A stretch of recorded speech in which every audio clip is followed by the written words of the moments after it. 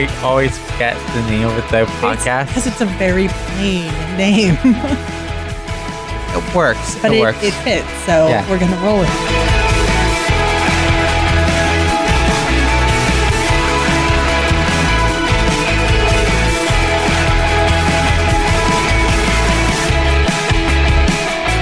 It's the Song and Theme podcast. So we have a theme today, and we just watched a 2-hour BBC documentary about how to win Eurovision, and it goes on the fact that the UK doesn't care about Eurovision that much now. Well, or just that they're not very good at winning. There's a lot of parody and entertainment value distilled into this documentary to make it more lighthearted, but essentially the theme was, in the last 20 years, the UK has not had a good run at Eurovision and has had some cringeworthy stuff come. But before we get to the meat of it, we have, well, I have 3 things you should know about the headlines for this past 2 weeks of Eurovision news. The first thing is Austria has chosen its song and artist internally selected by the broadcaster ORF.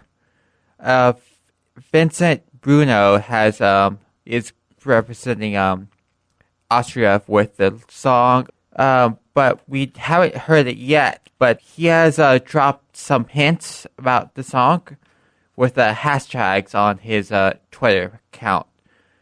2 hashtags are hashtag Beyond the Wall and hashtag Hidden Hero. Does that give you any indication about what the song is, or what is it? Pop, a ballads, or what? Well, usually if it has a theme like you can be a hero, or like everyday people working hard can make a difference, usually that means it's a ballad of some kind, or an like a solo person singing. So it'd be interesting to see what it actually is. It's interesting that they have hashtags. I don't feel like those really catch on unless people understand what it is they're sharing. Yeah. So until we hear the song, I'm not sure if it'll really take off. Unless these are leveraging other hashtags that maybe were pre-existing. Who knows? Who knows? The second thing you should know is that the French song "Bim Bop Toi" that was in Junior Eurovision this year has gone viral in France. But not the song, just the like 10, 15 seconds of the song, the chorus. It's being called the Beam Bap Boom Challenge, and it has become popular with French TikTokers. Is that the word, TikTokers? I mean, makes sense. Yeah. Because what else would it be? But is it a verb? Is it now TikToking? I don't know about TikToks. We're too. Yeah, we're too old for TikToks. Those damn TikTokers. So is it just they're singing the chorus, or are they doing a dance, or they're miming the chorus? Oh, interesting. Yeah. YouTuber Fitz Katz was the first one to do it. She was waiting for her plane to take off, so she rode down the aisle and just did the song, or mimed the song. So I'm glad somebody's having fun on a plane. yeah, and the official French Fortnite account has jumped on the bandwagon. So it's good that Fortnite has acknowledged it, I guess. Yeah, I mean, it did seem like this is one of the catchier ones, so it's not too surprising that it's caught the, like, pop culture zeitgeist. I don't know. Yeah. But it's cool that it's getting out there. And the third thing you should know that the first wave of tickets for this year's Eurovision Song Contest has been released, and now we have the prices, and it's sold out in an hour. Wow. But don't worry, if you didn't get the memo, you have 2 more chances to get tickets. Two more waves are coming in the late January and mid-March. So for the semifinals, there are about 3 tiers you can go into. And there's the jury final, the family show, which is the show that it's basically the dress rehearsal before the live show. So it goes on like in the afternoon before nighttime. So the show and the live show. For the semifinals, I left out the prices for your prep, but what prices do you think for the jury, family, and live show? $1 million. God, no. No. I don't know. $500. Well, think about it in euros. I don't convert well. Okay, euros. They are slightly more than us. So 350 euros. Actually, for the family show, if you want standing room, which is close to the stage, it's 58.50 for the standing room for the family show. So is that 5,850 or 58 euros And 50 and cents. 58.5 euros? Yeah. Yep. Okay. That's much more affordable than I thought it'd be. For the live show, you can't get the standing seats or like close to the stage because those are reserved for the fan sites or the official fan club of the Eurovision. But there are 2 tiers of seating. And for the live show of the semifinals, you can get for 158 euros, you can get the tier 1 seating. So what is tier 1 seating? I don't know. I haven't looked at a seat chart. So it just refers to specific sections. Yeah. And would assume if it's tier 1, that is one of the best? yeah, Okay. I think it's close to the stage. Second tier is that 118 euros can get you the second tier. And 68 euros for the live show can get you a seat with a limited view. So the ones like off to the side where you might not be able to see the whole stage, basically. Yeah. Or like nosebleeds. Ah, yeah. So you get in the room, but you might not see everything. Yeah. For the grand final, what guess how much for either the jury, family, or live show? I'll keep my same guess because they really haven't met that yet. Okay. If you want to go to the family show and you want to go close to the stage, it's going to cost you 98 euros. For the semifinal, it was 58. For the grand final, it's 98. For the live show, tier 1, 248 euros, which is 100 more euros than the semifinal. For tier 2, 198 euros.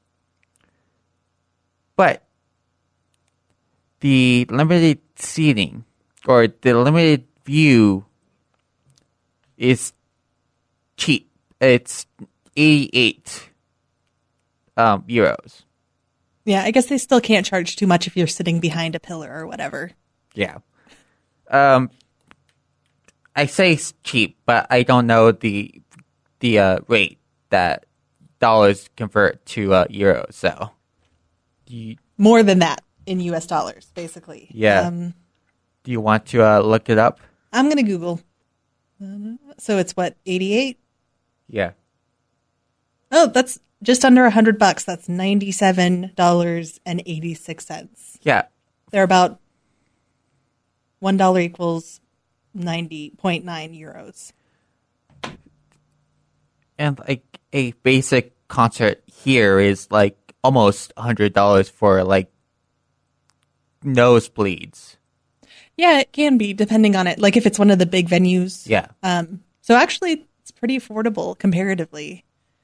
I mean, if you can get all the way to Europe True fact. So you do have to travel there. and lodging and stuff, so it might be expensive for you. But if you're in Europe or in the Netherlands, then you are golden. If you just get the limited view, but who knows?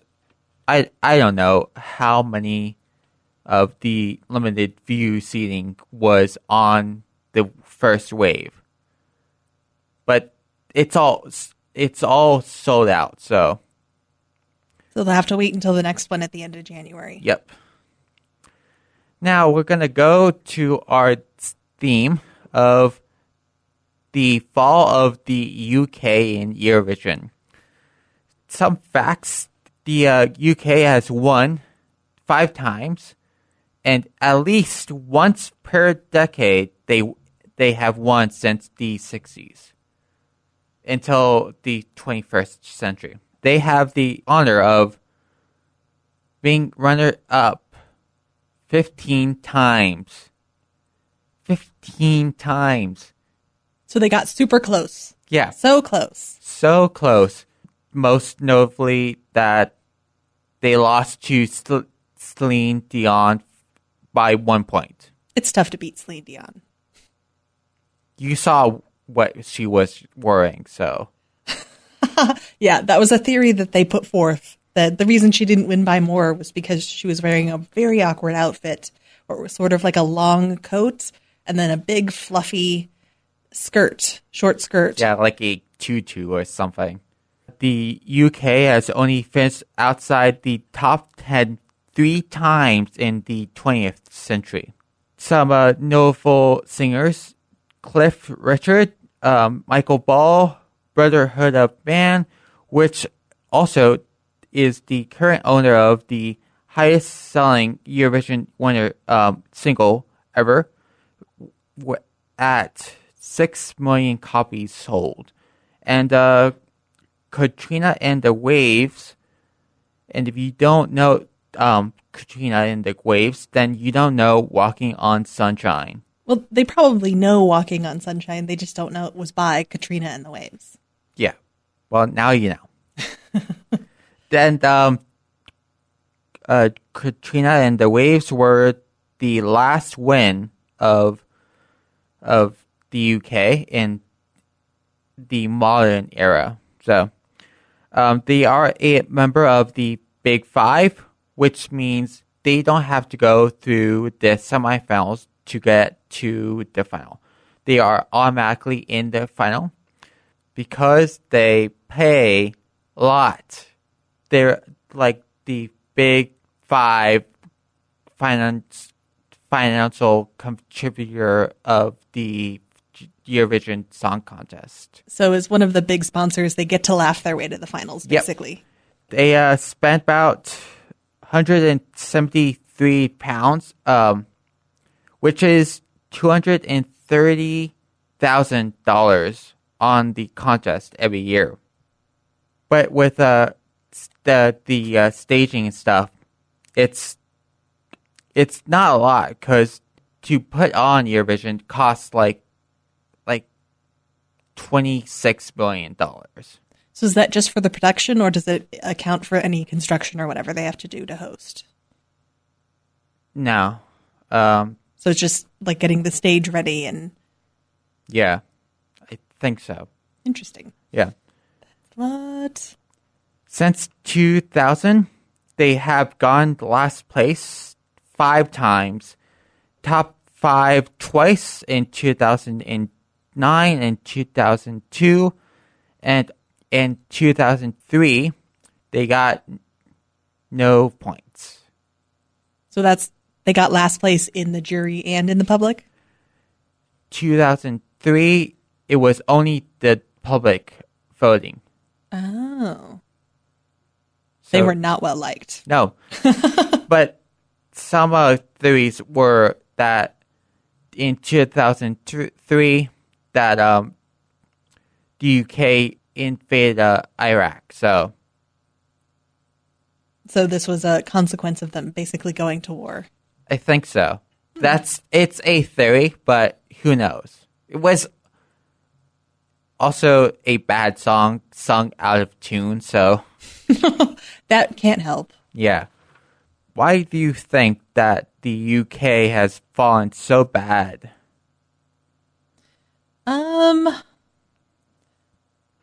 I don't know. I mean, it could be they've just gotten out of sync with what is popular on a larger level than their own nation. I have noticed that they have previously sent like popular like singers who like have national and international acclaim to Eurovision, and they have not done that in the recent future, except for a few ones that scored very poorly. So I don't know. It's interesting. It could be, I guess, a reflection on maybe people don't like the UK very much on a larger scale, or it could just be that maybe they haven't quite figured out how to adjust so that they send acts that resonate with the rest of the like EU and the Eurovision countries. Yeah, that makes sense. But it's the BBC. They have like all the money in the world, and they still get bottom 5 instead of top 5. So I guess that means that money can't buy you everything. I guess. Do you think that the language rule has hurt the UK or Ireland? So remind me, what is the current language rule? You can sing in any language you want, even imaginary. Okay, but we know that historically, like something about over 40% of the winners have been in English. Yeah. So I don't know. It could help them. It could hurt them because essentially English is their native language. So presumably if they're speaking the language that is most popular or generally has the most wins, you'd think it would give them an advantage. Well, the UK has come second 15 times. All those years, there was a language rules that said that you have to sing in your own language, and then they got rid of that rule in 2000 in 1999, and they have fallen ever since. So basically, now that other countries can speak English when they're singing, maybe there's more competition. Yeah. Okay, I can see that. Before we get to the next question, we have this. Camp. Crazy. Cheese. Oh, definitely. That's Cheese. the worst. Bonkers. Fabulous. Fun. Is freak show one word or 2 words? If you've ever been on an all-inclusive holiday, when the staff get up and do a show at the end, it's like that, but with slightly more expensive outfit. So, I know it was a comedy documentary, but that's how most of the UK use Eurovision. So has Eurovision become a joke in the last 20 years? Well, so I think there is a perception kind of everywhere that UK isn't really, or that Eurovision isn't necessarily a serious contest, or that it's sort of a joke. You've seen that even reflected in the way that certain artists like Celine Dion don't really acknowledge that they were a part of Eurovision. I mean, it sort of embodies, it knows what it is. I feel like it always has a tongue-in-cheek approach to the way that they produce Eurovision, because they want it to be fun. But yes, I would say that certain countries or possibly just certain people perceive Eurovision as not a serious thing or kind of a joke or embarrassing. Yeah, if you take Sweden, for example, they have a 5-week selection process that captures the mood of the nation. It's like their Super Bowl. 90% of the viewership in Sweden watches the selection process, but in the UK, I'm sure I haven't looked at the records, viewing records, but I'm sure that they don't get like more than 10%.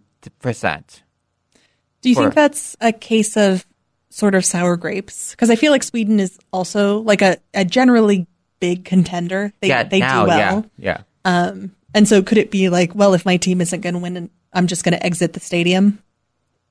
In sports, that makes sense. For music competitions, I don't know.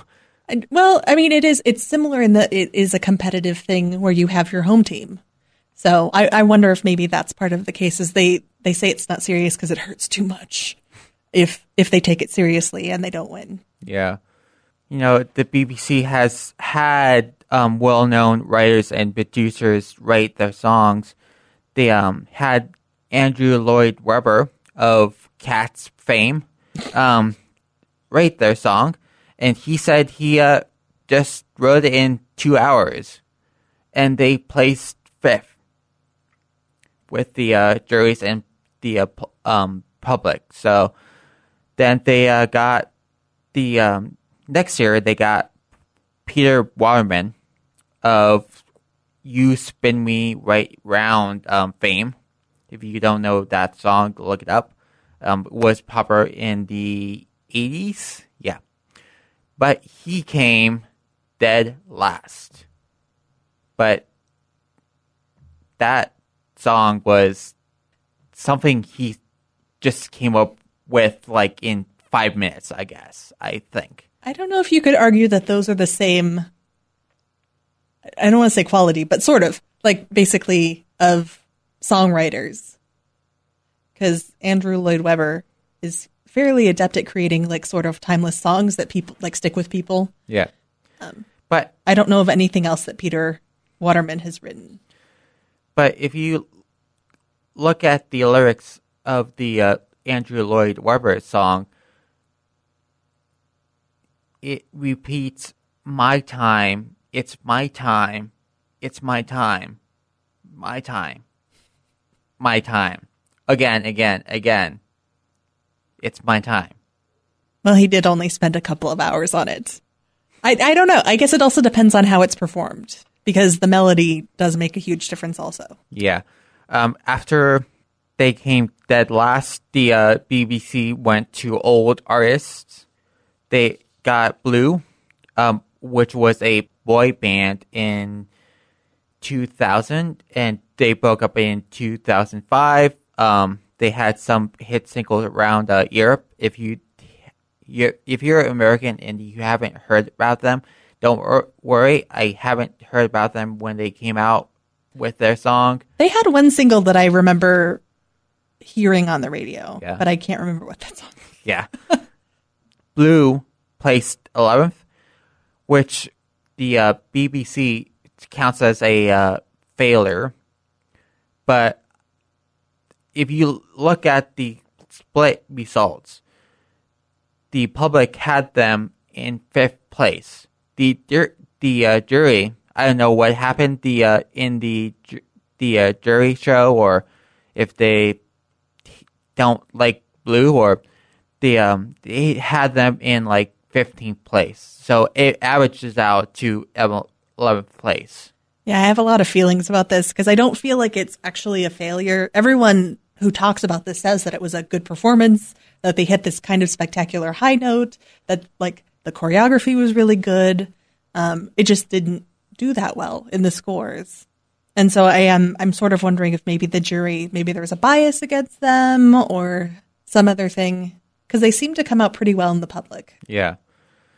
Then they got the legend, Engelbert Humperdinck, which he sold millions of songs. Aside from that, I don't know much about Engelbert Humperdinck. Except that he has a really fun name. Yes. But he, aside from his fame, he got 25th out of 26. So almost dead last. Yikes. But he went on first. Well, and it's possible that did affect his scoring, because when you start out, he had a ballad, essentially. It was a really slow song. And when you're starting off a slew of sort of fast-paced pop songs with a ballad, it makes them stick out in not a great way. Yeah. And that was the year where you just, to get your placing in the running order, you had to draw a ball out of a hat. So random chance. Yeah. Ah. So he wasn't lucky in that aspect. So maybe if he went like 10 for third, who knows. Then they had Bonnie Tyler of Total Eclipse of the Heart. And aside from sounding way drunk on the night, she came in 19th place. So that was not very high. No. Out of like 26, 27. Yikes. Yeah.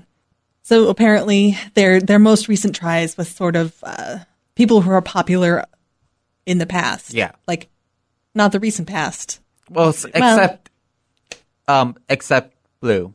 Well, it was like 80s and 90s. Yeah. And this was in the 2000s. So generally at least 10 years in between. Yeah. Then they went to all those years from Andrew Lloyd Webber in 2009 to 2013 with Bonnie Tyler, was all internally selected by the BBC. Then he went to a different course and chose unknown artists, and the results were varied in terms of where they placed in the bottom 10. So basically, it's been a rough 20 years. Yeah. The BBC can't get it right. Why don't they get it right? I mean, it's hard to say, especially sort of in isolation, because we're talking about their general overall ranking without taking into account what songs really hit it off in those particular years. But like I said, I can only speculate that maybe they're out of touch with what's popular in the rest of Europe. I'll ask this question and play the clip, but why won't current international artists like Ed Sheeran, Sam Smith, or Adele think about representing UK? We had to consider quite carefully the move to do the Eurovision Song Contest because we were aware of the obvious connotations of it being the kiss of death for an artist's career. And then the other comment we got from people was, you better win. Yeah, so the kiss of death that's putting it lightly for a current artist. That was Katrina in the Waves, and she was popular in the 80s, and she represented the UK in 1997. So, but she had to think about it, I guess. Well, I think that's legit because image is always a huge thing for performing artists, particularly when you're like, you know, top 20s type musicians, because you build a certain image around yourself that people buy into. And so some might think that Eurovision isn't like, it doesn't align with the image that they've built up, the public image, while others would be like, well, shit, if I lost, like, yeah, that'd be like a huge blow. Yeah, I'm taking, again, Sweden, for example. They love the contest. Some big names try to enter Eurovision. Sometimes they make it, sometimes they don't. I heard, it was a couple of years ago, Denmark in Europe always has like big European artists. They don't make their way to America, but they have some success. And it's always the question of why won't they, if they have a success, why won't they represent Denmark?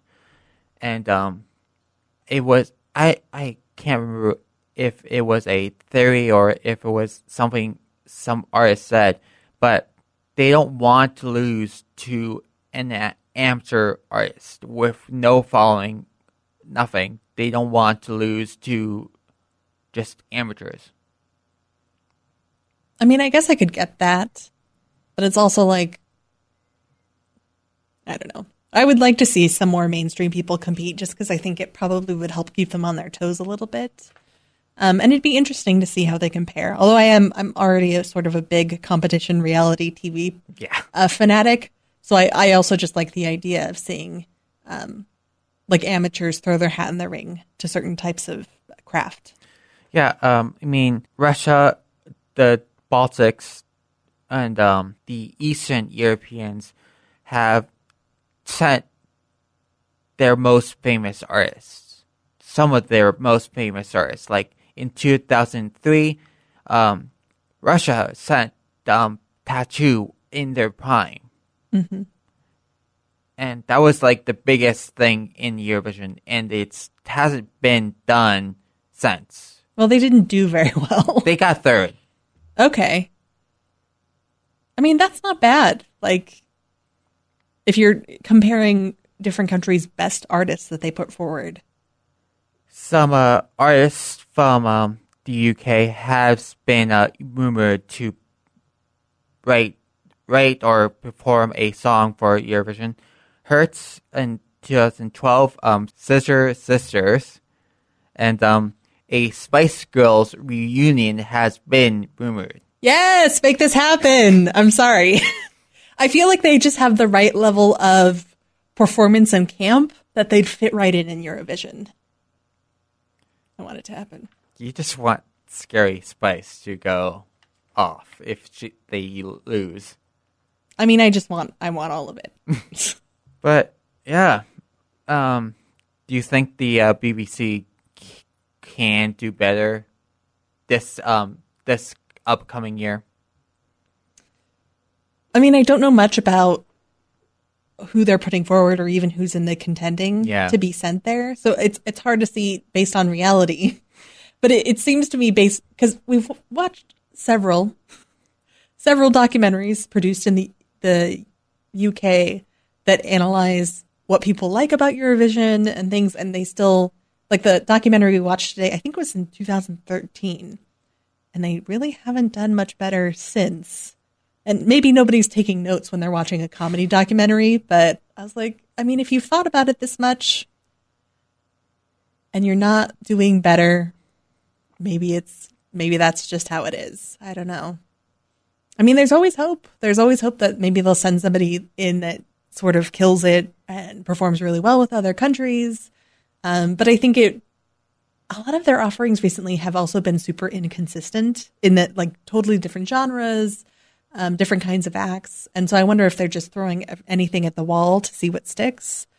But when you're just sort of picking at random, or just it feels a little bit like maybe they might not get a hit just because they're not being very deliberate about it. Yeah. In the past 2 years, they had a national selection, and every time they have a three judges. From what I remember from the shows, that the judges have some sort of fame. Katrina was there.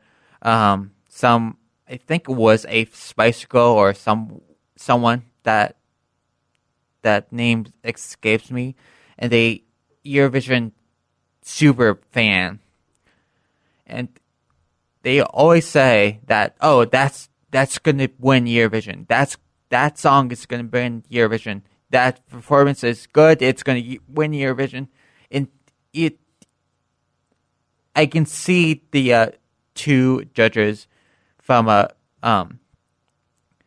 Katrina and the No Name that saying that, but the Eurovision super fan who has been following Eurovision enough to call himself a super fan says that's a Eurovision winning performance. That's a Eurovision winning song, and they've been getting in the past 2 years dead last, and they got dead last this year, and bottom 5 the year before.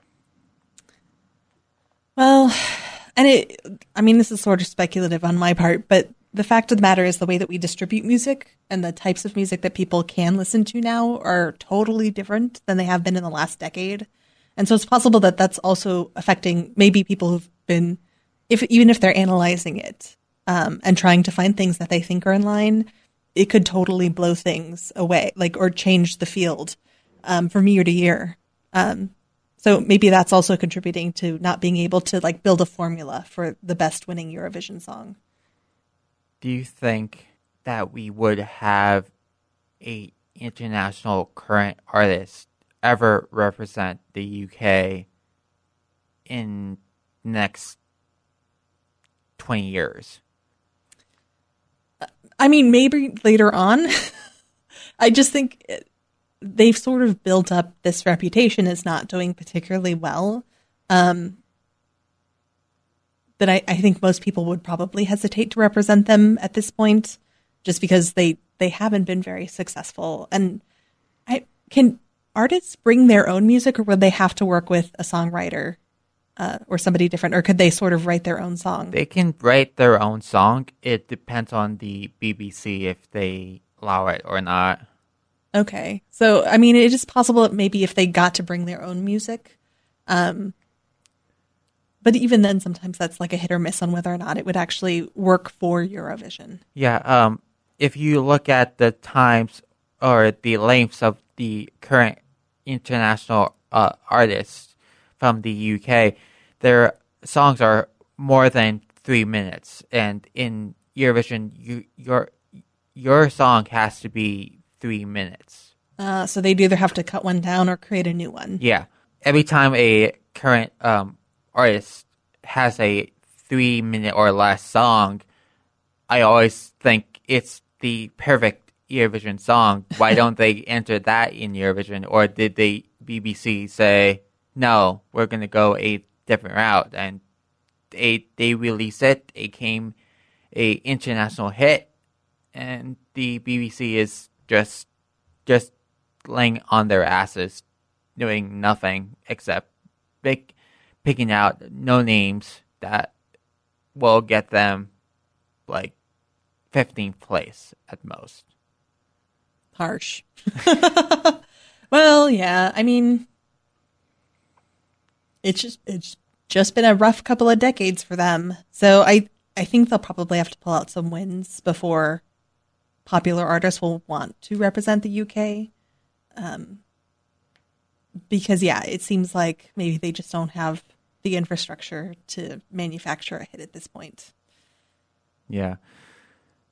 I would say, do you think that the UK would win again? But bigger question is, do you think that the UK would hit the top 10 in the next 5 years?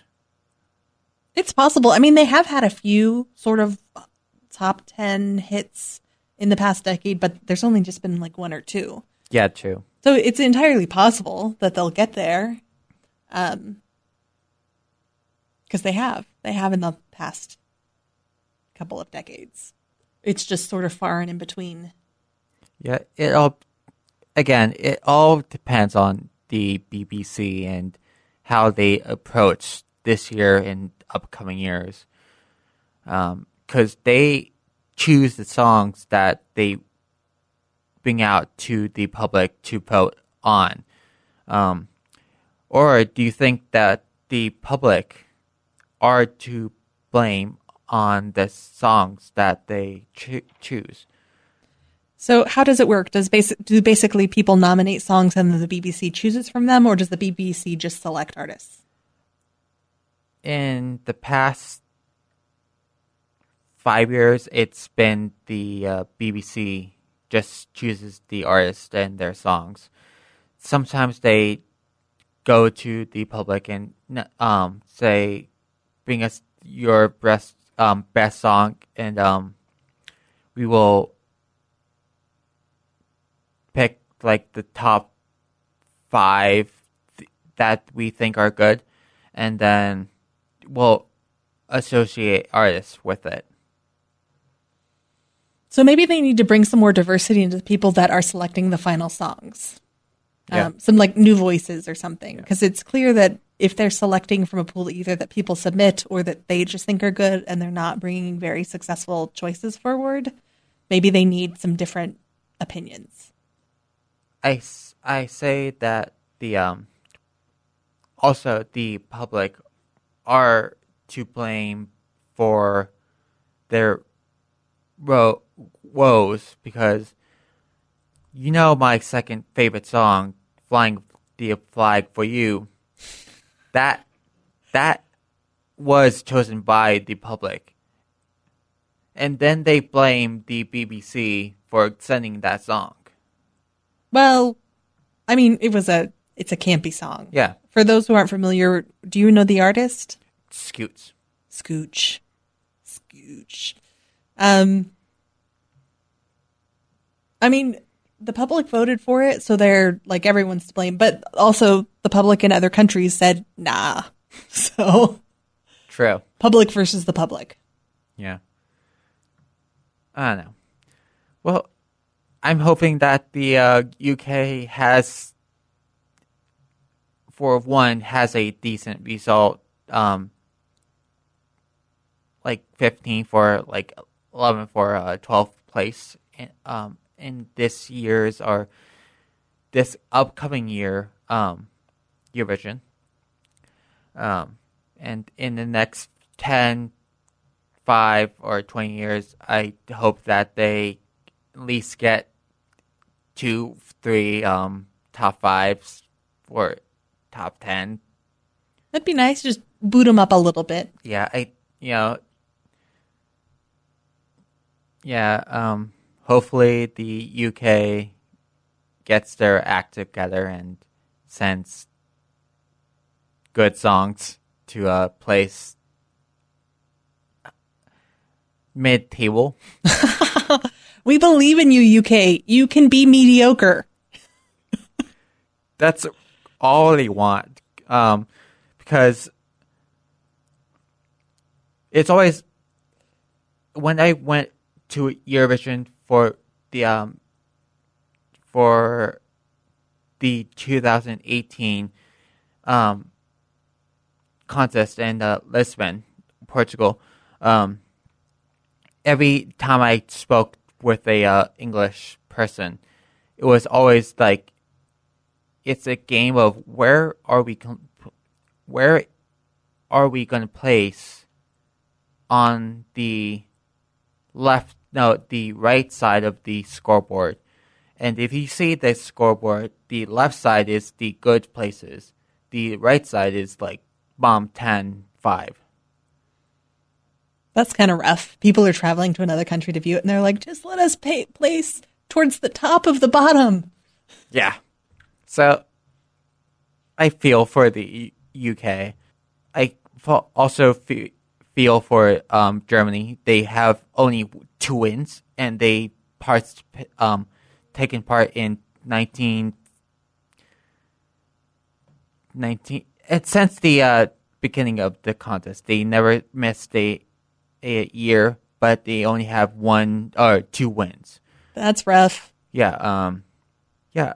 Hopefully they could win again. The Netherlands had almost the same luck as the UK, placing in the bottom 5, 10 for the past decade. And they had to go through the pain of not making it to the finals for 6 years. But they won last year, and that was their highest placing since their highest placing since their last win in 1979. So who knows? Maybe the UK can pull a Netherlands. One can only hope. Yeah. So now I have for you some Eurovision trivia. Oh, dear God. Since the Eurovision Song Contest is in their 65th year, how many songs have been about cities or states in the U.S.? U.S. city and Yeah. Do I get a multiple choice? Or do I just have to guess? Guess, and I will make a multiple choice right now. I feel like 6 is optimistic, but who knows? Okay. Do you want your choices? Yes, please give me my choices. Okay. We have 20, 10, 5, 3. Let's go with 5. Close, but no dice. There is, in the 65 years of Eurovision, only 3 songs have been about cities or states in the U.S. Seems normal. Okay. Do you happen to know which cities those were? I was about to ask you that. 'Cause No. I know. Okay. Okay. What kind of cities would people want to sing about in Europe Or states. or states? Okay. I will make it easier. There's 1 state and 2 cities. Sort of easier. Okay, 1 state. What state would be iconic in other places? North Dakota. No. I know. North Dakota is one of those notorious ones where I was like, I know they do like fracking there, but what else is in North Dakota? Sorry, North Dakota. I don't know much about you. So I feel like it'd probably be something like California or Texas. Because I feel like those tend to have songs written about them. As far as cities, New York, I feel like, or So that's 1 guess. that is correct, or just that I'm guessing. You're just guessing. Okay, I'll guess New York. This is the worst. Oh, God, what would be famous? Austin, Texas. I'll go with Texas twice, and then I'll guess California is the state. Wrong on all 3. I kind of figured. Yeah. The state is Colorado. What was the song about? Colorado. It was just like somebody was like, you know what? You know what place I like? There's a song. It's Colorado. Yeah, it's called Colorado. The chorus is O Colorado, O Colorado. I need more context than this. What are they singing about? Just how beautiful Colorado is. I mean, it is a ridiculously beautiful state. Yeah. So I get it. I get it. What country sang this? The Netherlands. Oh, They got I think they got 13th place about singing Colorado. I kind of want to know the history now. I was like, which person in their band or which songwriter went to Colorado and was like, you know what? This place is fucking great. I'm going to write a song. Okay, and then the two cities are San Francisco All right, I can see it. and Las Vegas. Oh, yeah, I guess. Both very popular U.S. cities. The San Francisco song was sung in 1997, and he came bomb 5. So it was not very popular. Yeah. And in 2005, Las Vegas was sung by Sweden, and they came top 10. So not bad. Yeah. Okay, he got me the Colorado lyrics. There's a lot of oh woes in this. I told you. There's a place where I can be free, where the sun shines over the rainbow. That's the only place I want to be. Yeah. They really like Colorado. Oh, whoa. Colorado. Take me away to Colorado. Oh, Colorado. Leaving today for Colorado. Oh, Colorado.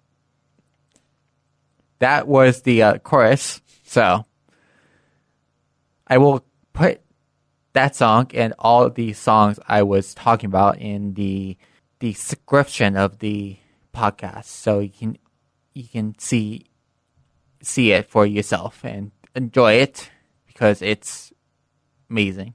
Add those documentaries too. Yeah. Also, I will include my favorite or second favorite Eurovision UK song, Scooch, Flying a Flag for You. Scooch. That's what we should call our podcast. Flying our flag for you? Yeah. Well, sort of too late. Well, yeah. Well, If we ever do a rebrand, we'll think about it. yeah. Well, we will come back to you either in 2 weeks or in the new year in 2020 when we have at least one song selected for Eurovision, because Albania always has their selection around New Year, so we will get a song by then. All right. So, and either we will see you in 2-3 weeks, but in the new year for sure. So, we will talk to you later. Bye. Bye.